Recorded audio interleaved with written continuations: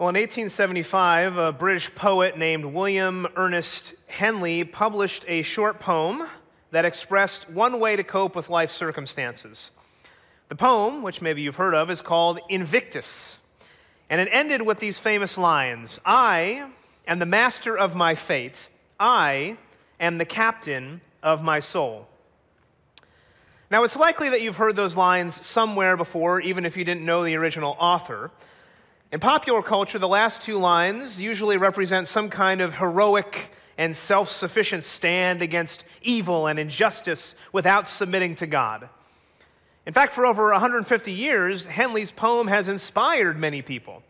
Right back in the 1980s, the poem encouraged former South African President Nelson Mandela through the dark days of his imprisonment. Years later, Clint Eastwood used it in the title of his popular film about the South African rugby team. Now, sadly, on the flip side, it also has been a great influence on people like the Oklahoma City bomber, Timothy McVeigh, who was responsible for the deaths of 168 men, women, and children, and the injuries of over 800 more.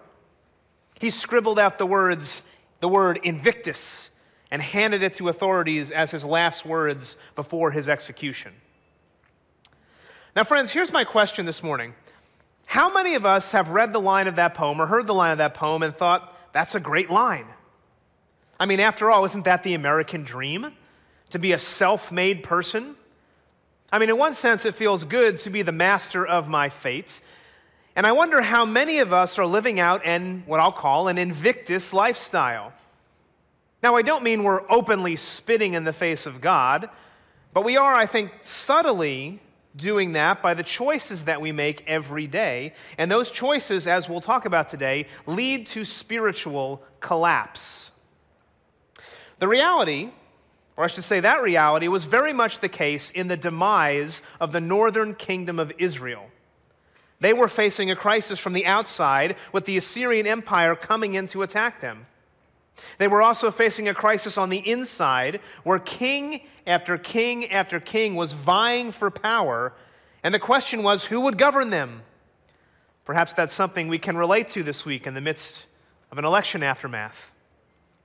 Over the last few months, we've seen the trials and the triumphs of Israel's kings. If you remember back in 1 Kings chapter 11, the kingdom of Israel was divided into the northern kingdom, which was called Israel, and the southern kingdom, which was called Judah. Now, after this message today, only the southern kingdom of Judah will remain. Today, we're going to look at the last king of the northern kingdom of Israel, a guy named Hoshea. Look at how he's introduced in 2 Kings chapter 17. It says, "In the 12th year of Ahaz, king of Judah, Hoshea, the king of Elah, began to reign in Samaria over Israel. And he reigned for 9 years. And he did what was evil in the sight of the Lord, yet not as the kings of Israel who were before him." Now, we'll delve more into Hoshea's reign in just a moment, but for now, I want us to focus on the second part of that verse. What does it say? Right, it says, he did evil in the sight of the Lord, yes, yet not as the kings of Israel who were before him. In other words, he wasn't as bad as previous kings like Ahab, who we've heard about, but he still did evil in God's sight. He was slightly better, but not good enough. And I think this verse is what creates a tension for many of us, because it points to what I'm going to call our subtle rebellion. Now, I also want to mention that in this message, I'm going to make a lot of personal applications, but many points can also be attributed to a national level. That there's an unhealthy pride that can arise in nations. Because you see, many nations, and many of us listening today, are living out that Invictus message, even if we don't know it. We think about people that rebel against God are really, really bad people, right? Like Timothy McVeigh, or Hitler, or Harvey Weinstein, or fill in whatever name you want to there. And what we don't stop to realize is that every one of us is a rebel. We are just living out a more subtle rebellion. Now, what does that look like? Well, it looks like us trusting ourselves more than God. We don't pray when things get difficult. We pride ourselves in our ability to figure out problems. Why? Because it feels good to trust yourself and your accomplishments. It feels good when people tell us that we're strong or we're smart or we're clever. Now, these aren't the marks of open rebellion, but rather a more subtle rebellion against God. And friends, what I want us to see today is that this mindset, the mindset where we rule our own lives and don't trust God, will lead to spiritual collapse. As we'll see, this is exactly what happened with Hoshea. He tried to solve his own problems and didn't fully trust God, and that's why he's the last king of Israel. He thought, I'm not as bad as those other kings that were before me. And just like Hoshea and his people, if we think that way, we're on the road to spiritual collapse, and yet we don't even realize it. So, the question is, how do we avoid spiritual collapse? Well, in 2 Kings 17, we see 3 lessons on how to avoid spiritual collapse. First, we have to see that spiritual collapse doesn't happen overnight. Second, in the midst of that, we'll see the character of spiritual collapse. And then finally, and more hopefully, we'll see the road to revival. We'll see the road to revival. And that road happens, and we find that road when we humbly submit to our true master. So to that end, let's pray and then dive into God's word.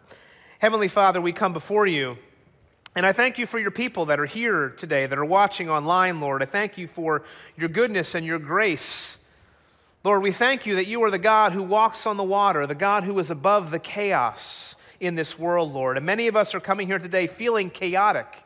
We're feeling like we're the people of Israel who are just seeing chaos happen all around them, Lord. And we pray today that you would help us to know that you are sovereign, that you are good, that you are the God who hears us. And so I pray this morning that you would speak to our hearts in Jesus' name. Amen. Amen. So first, spiritual collapse doesn't happen overnight. And truthfully, there's many things that don't happen overnight, right? And yet, every time things like that happen, we find ourselves asking the question, how did we get here? Right? How did this happen? How did I get to this point? Well, let's take debt for an example, right? Very few people accrue a lot of debt overnight. And if you do, wow, you got a spiritual gift, I guess. Typically, it's the culmination of many choices over many years. Or think about weight gain, right? It's very hard to gain 30 pounds overnight. It usually happens over many months and years, and it's based on our eating and exercise choices. And the same is true for our spiritual lives. People don't randomly walk away from the faith one day. It is the culmination of many thoughts, choices, and experiences over many years. In 2 Kings 17, we're going to see that the collapse of the northern kingdom of Israel is a very sad story. And I should also note, nations don't collapse overnight. Many choices are made over many years, going all the way back, in Israel's case, to the king Jeroboam, the first king, where he chose to worship false gods and not the true God, and the prophecy was spoken over him, right? All the way back in 1 Kings 14, which Pastor Dave preached about. The prophecy was this, and he, Yahweh, will give Israel up because of the sins of Jeroboam, which he sinned and made Israel to sin. In other words, many years ago, Israel was warned about their sin, and they did not turn back to God. Now, last week, Pastor Dave did a great job of overviewing 2 Kings chapter 9 to chapter 12. And then we get to chapter 13, and we see the death of the prophet Elisha, who we've been talking about. He was the one who, in many ways, helped protect the northern kingdom of Israel, and now he's dead and gone. 2 Kings chapter 14 to 17 is where we see the beginning of the end for the northern kingdom of Israel. And it's just more of the same, right? 2 Kings 14 and 15, we see Israelite king after Israelite king rising to power, usually because they found a way to kill their predecessor. Infighting was rampant in the nation, faction against faction again. Can we relate? Now, there's one major theme that keeps coming up in the editorial notes about each of these kings, and it's captured in the life of a king named Zechariah. In 2 Kings 15, it says this about Zechariah. And he did what was evil in the sight of the Lord, as his fathers had done. He did not depart from the sins of Jeroboam, the son of Nebat, which he made Israel to sin. And I got to tell you, this is not an isolated verse. It says this almost about every king of Israel. They did what was evil in the sight of the Lord. They did not depart from the sins of Jeroboam. In other words, they continued to be the master of their fate, the captain of their souls. They didn't submit to the true captain. The legacy of Israel's kings was one of total rejection of God. Then in chapter 17, we come to the last king of Israel, Hoshea. And again, we read that he did what was evil in the sight of the Lord, yet not as the kings who came before him. His was not a total rejection of God, but a subtle rejection. Some progress had been made, yes, but it wasn't enough. Too little, too late. Israel was on the brink of collapse. And so you might ask the question, well, how was Hoshea different? Look at verse 3. It says this, again, against him came up Shalmaneser, king of Assyria, and Hoshea became his vassal and paid him tribute. All right, so now we need to learn a little bit of history here, okay? So we know the context. First, you need to know that the Assyrians were the dominant power of the time. They were constantly attacking surrounding nations, and they were feared, friends. They engaged in brutal warfare that relied on massive armies and the world's first great siege machines. Kind of look like this. They'd surround a city, they'd bring in these battering rams and try to get into the city. Many times they would surround cities for years. More than that, they engaged in a psychological terror and left messages for their enemies. And these messages were in the form of corpses impaled by stakes, severed heads stacked in heaps, bodies skinned alive of their enemies to instill fear. See, the Assyrians were powerful and they were evil. King Shalmaneser was one of the worst. So secondly, you can see why Hoshea wanted to cut a deal with him, right? In fact, Israel had to pay him tribute. And that started back with King Ahaz in 2 Kings 16. Now, that word you read, to be a vassal, essentially meant that the Assyrians owned him. And because they owned him, a tax was expected to be paid in order for the Assyrians to protect their vassal state. But Hoshea comes up with an alternative idea in verse 4. It says this, "But the king of Assyria found treachery in Hoshea, for he had sent messengers to So, king of Egypt, and offered no tribute to the king of Assyria, as he had done year by year." So here the plot thickens. What's going on? What's Hoshea doing here? Well, I think at a much higher level, he's living out an Invictus life. I mean, he was in serious trouble here, right? He was a slave to the Assyrians. And you may ask, well, did he pray and ask God for help? Nope. He came up with his own plan. He formed an alliance with Egypt, thinking they could protect him, and he stopped paying all his taxes to the king of Assyria. He looked around, he considered the political and the economic alternatives, and he asked Egypt for help, which is just a bit ironic, isn't it? Because can you think of another nation in the history of Israel that had enslaved them? Egypt. Hoshea thought he could save Israel with his brilliant scheme. Now, I just have to ask, has this ever happened to you before? And I don't mean that you were literally owned by an enemy and you were paying tribute to them, although maybe you were, I don't know, but probably not. The question is, have you ever been in trouble and your first impulse is to come up with a solution on your own? Rather than praying and trusting in God to see you through, you use your relational connections to help you. Or maybe you're in financial trouble and you have somebody bail you out. Or maybe you had a health problem and you go to see as many specialists as you possibly can. Or maybe you get a poor grade on a test and you start to barter and try to cut a deal with your teacher. This is what Hoshea did. He schemed. He negotiated rather than praying. And I think there's a little bit of Hoshea in all of us. Charles Blanchard, who served as the second president of Wheaton College, confessed one time to the sin of prayerlessness when his wife was gravely ill. While he believed in the potential efficacy of the medicine she was going to receive, he still believed more in the power of God. He recognized the lack of dependence affected all areas of his life, and this is what he wrote at the time of her sickness. He said, "After going about in my own efforts, I have been awakened to the fact that I have not prayed. That is, that I have not committed that particular thing to God.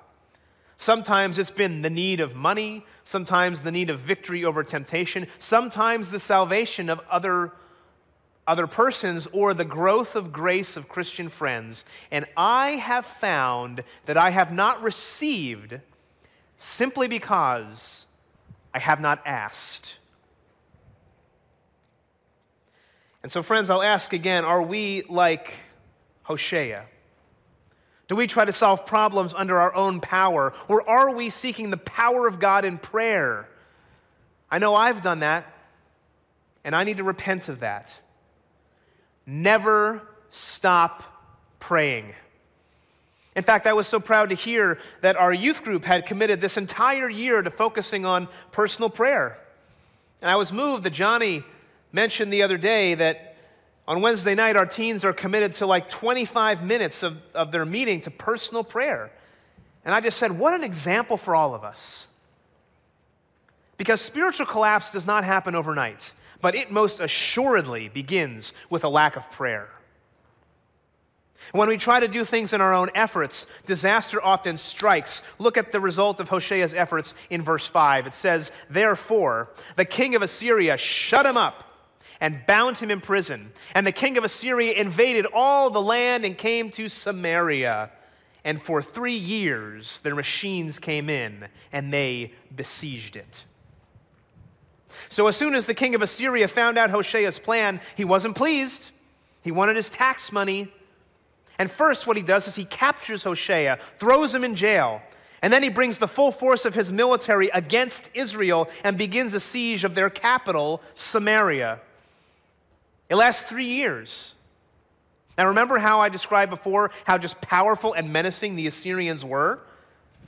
Just think about how Hosea's plan now has brought pain and destruction and terror upon Israel. This is devastating, devastating consequences. But that is what happens when we trust in ourselves.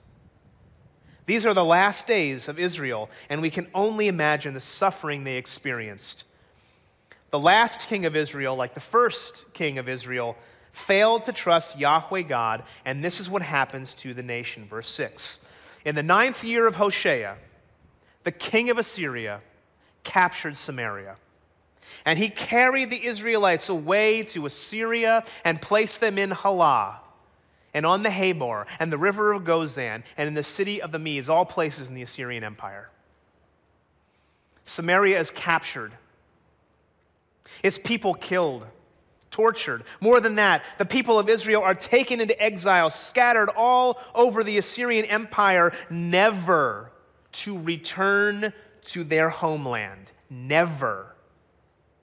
They became known as the 10 lost tribes of Israel. And this is something that should make us weep. It is so sad. The spiritual collapse of the northern kingdom of Israel led to a national collapse.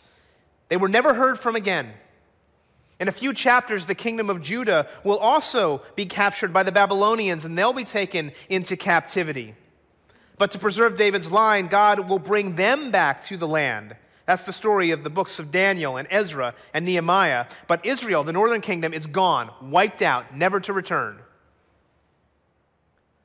And this is a reminder to us, church.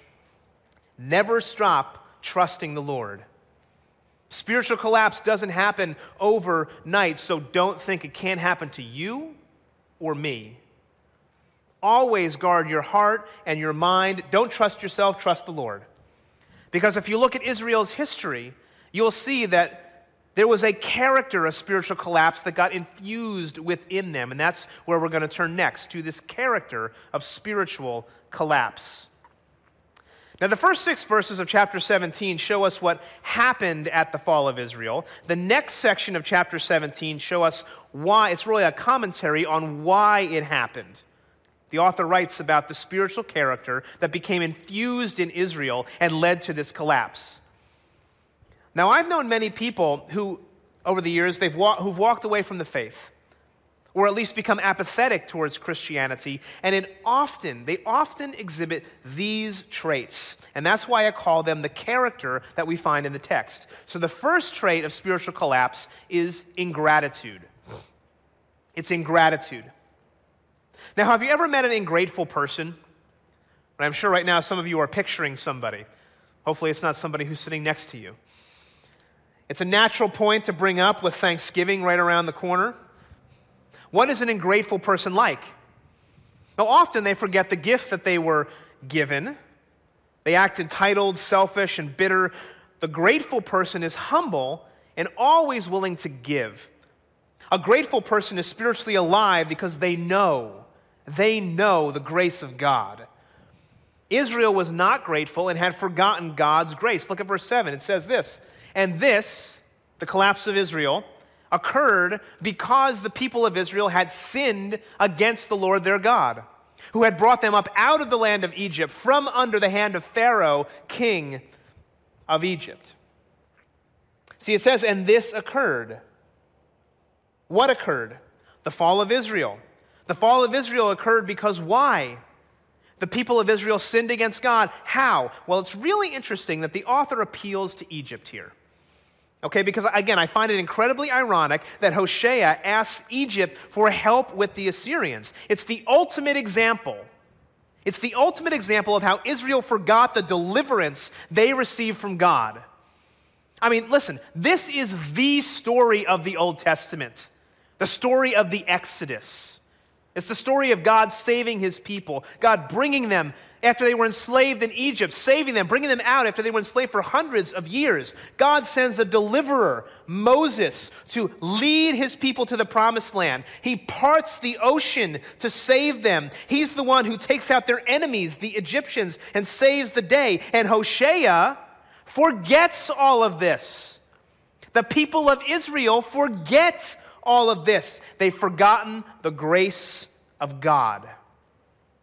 This is the character of spiritual collapse. How about us, church? Have we forgotten the grace of God?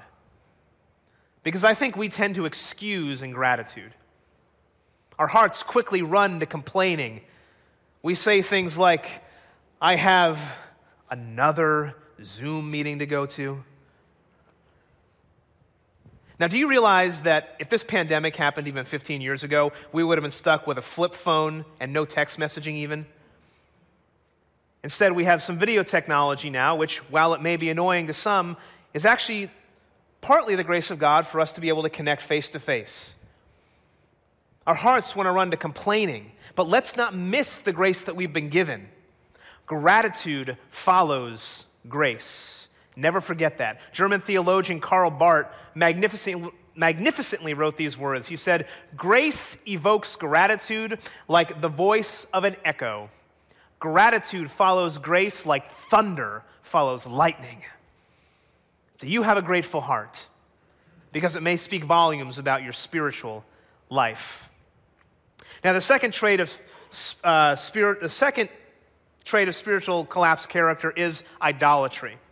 It's idolatry. Now, I know we mention about idolatry up here a lot, but that's because idolatry is all over the Bible. In fact, people have said it is the chief sin of the Bible. You can't ignore idolatry. And it is clear from the story of Israel that idolatry plays a major role in their spiritual collapse. Moreover, I would say that the nation of Israel had become inoculated to idolatry. They didn't even notice it anymore, which is pretty convicting for us. Look at what happened to Israel, verse 7 and 8. It says, he brought him out of under the hand of Pharaoh, king of Egypt, and the Israelites feared other gods and walked in the customs of the nations whom the Lord drove out before the people of Israel, and in the customs of the kings of Israel that the kings of Israel had practiced. Now, what does it say the people of Israel did? They feared other gods. And I want you to see right here, this is an abrupt juxtaposition because in the first half of verse 7, we're reminded how God saved Israel. Right? And then at the end of the verse, we're immediately told that they feared other gods. Now, if you're just reading this, that makes absolutely no sense. Right? Because if God saved them, why would they not worship Him? Why would they worship other gods? And I think the point is clear. That's why it's in there. We forget the true God in favor of false gods, even right after He saved us. Because false gods make us feel good. Right? They make promises they can't keep. What false gods do you fear? I mean, this again is that story of Invictus, that we want to be the captain of our fate. So we pursue the idols of money and fame and romance, and we fear when we don't have it. Verse 8 tells us that Israel was influenced by other nations, other world views. They walked in their customs. And again, church, we have to ask, are we being influenced by the culture we live in? Because if we are, look at verse 9. It says this, "And the people of Israel did secretly against the Lord their God things that were not right. They built for themselves high places in their towns, from the watchtower to fortified city." Now, we've mentioned this before, but high places is a local place of worship to a God other than Yahweh. And this is the work you have to do to find out what the idols are in your life. Because not only did they fear false gods, they worshiped them. They made offerings to them. In fact, I heard a pastor say one time that if you want to know what we worship, you should look at what we elevate. What are the signs you see on skyscrapers and cities? What logos are most prominent? Which ones are high and lifted up? Those are the things that we likely worship. And this is just public worship, right? Much more ominous is the idea that Israel did these things secretly against God. And that's true for us, because the sins we commit in secret will very quickly come to the light as we worship them more and more and more. Verse 11 gives us one final warning. It says, "And there they made offerings on all the high places, as the nations did, whom the Lord carried away before them, and they did wicked things, provoking the Lord to anger." Not only did Israel fear other gods and worship them in secret, we are told that they sought to imitate the culture around them. And that provoked the Lord to anger. Again, a warning for us all that God wants to set us apart for His glory. Idolatry is deep in the character of spiritual collapse because we are all made, whether you're here, whether you're watching at home, we're all made to worship something. And if we don't worship God, we will worship something else. In fact, one specific example that we can think about in our modern times is almost a worship of politics. It seems to me that people have turned politics into some kind of religion where we think that a certain politician or political party will save us and bring us peace. And that's true no matter how you vote. Our worship should not be directed to an earthly person, but to a heavenly Father who is worthy of worship, and the Prince of Peace is the only one who will bring peace. The third character trait is unbelief. Ingratitude, idolatry, unbelief. The character of spiritual collapse in the order here, ingratitude is first because it breeds bitterness against God. Idolatry is next because we need something to worship. But then finally, that all leads to unbelief because we do get to a place where we think we don't need God. Even though the prophets had warned Israel about false worship, verse 14 tells us they would not listen. But they would not listen, but were stubborn, it says, as their fathers had been, who did not believe in the Lord their God. Wow. Now, this is a convicting and a haunting verse for me, because back as far as the time of Moses, God warned His people about the dangers of false worship, and no sooner had God delivered His people from Egypt, but they were worshiping a golden calf right after He had parted the sea and brought them out. And what are they teaching their kids? They're teaching their kids to do the same thing, to break the covenant God made with them. You shall have no other gods before me. It's like it's right in the Ten Commandments. Look at that word stubborn. Sums it up. They were stubborn. They forgot God's grace. They pursued other gods. And then we see the fruit of it in verse 15. They despised his statutes and his covenant that he made with their fathers and the warnings that he gave them. They went after false idols and became false. And they followed the nations that were around them concerning whom the Lord had commanded them that they should not do like them. See, it says they despised God and his covenant. Unbelief. That's where it goes. We're told in verse 18 that this unbelief will lead to God's judgment. So, church, before we leave this section, ask, is the character of spiritual collapse rooted in your heart? Do you have ingratitude? Are you in love with idols? Or have you made it all the way to unbelief? And maybe if you're listening today and you're in that place of unbelief, what brought you there? Right? Maybe it was a prayer that wasn't answered, or a tragedy that struck your life. I got to tell you, the loss of a loved one can make you question God's goodness and lead to unbelief. These were the reasons for Israel's fall, and they will lead us to destruction if we do not heed the voice of God. Now, at this point in the message, you're probably saying, what a downer, my goodness. What are we supposed to do with the collapse of Israel? Right? What do we do with this story? Is there any hope? How can I avoid the problems that Israel faced? Well, let's look briefly at one final point before we close, and that's the point I'm calling the road to revival. The road to revival. But the road to revival is actually paved by looking backward at Israel's history one more time. Verses 20 to 23, the last part of our section today, again, we're reminded of Jeroboam's sin and the devastating consequences it produced. Look at verse 20. It says, "And the Lord rejected all the descendants of Israel and afflicted them and gave them into the hand of plunderers until he cast them out of his sight." Now, we've already seen Israel chose to learn the hard way. Right? They rejected Yahweh through their ingratitude, idolatry, and unbelief, and eventually God let them have their way. And this is strong language here in verse 20, right? He rejected them. He afflicted them by giving them into the hands of these plunderers. He cast them out of his sight. Verse 21 reminds us of the history that led to this point. It says, when he, God, had torn Israel from the house of David, a reference to the divided kingdom, they made Jeroboam, the son of Nebat, king. And Jeroboam drove Israel from following the Lord and made them commit great sin. The people of Israel walked in all the ways that Jeroboam did. They did not depart from them. See, our message today began with the last king of Israel. And it ends again by bringing it back to the first king of Israel. Because Jeroboam set the stage for the wickedness of the northern kingdom. And while God was gracious, wanting them to come back, he was patient with Israel. Eventually, judgment came.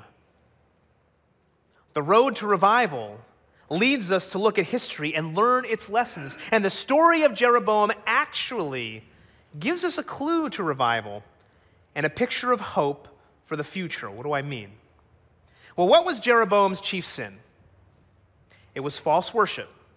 It was idolatry. The belief that he was, as we read at the beginning, the master of his fate. And because of this, Israel was exiled and lost their land.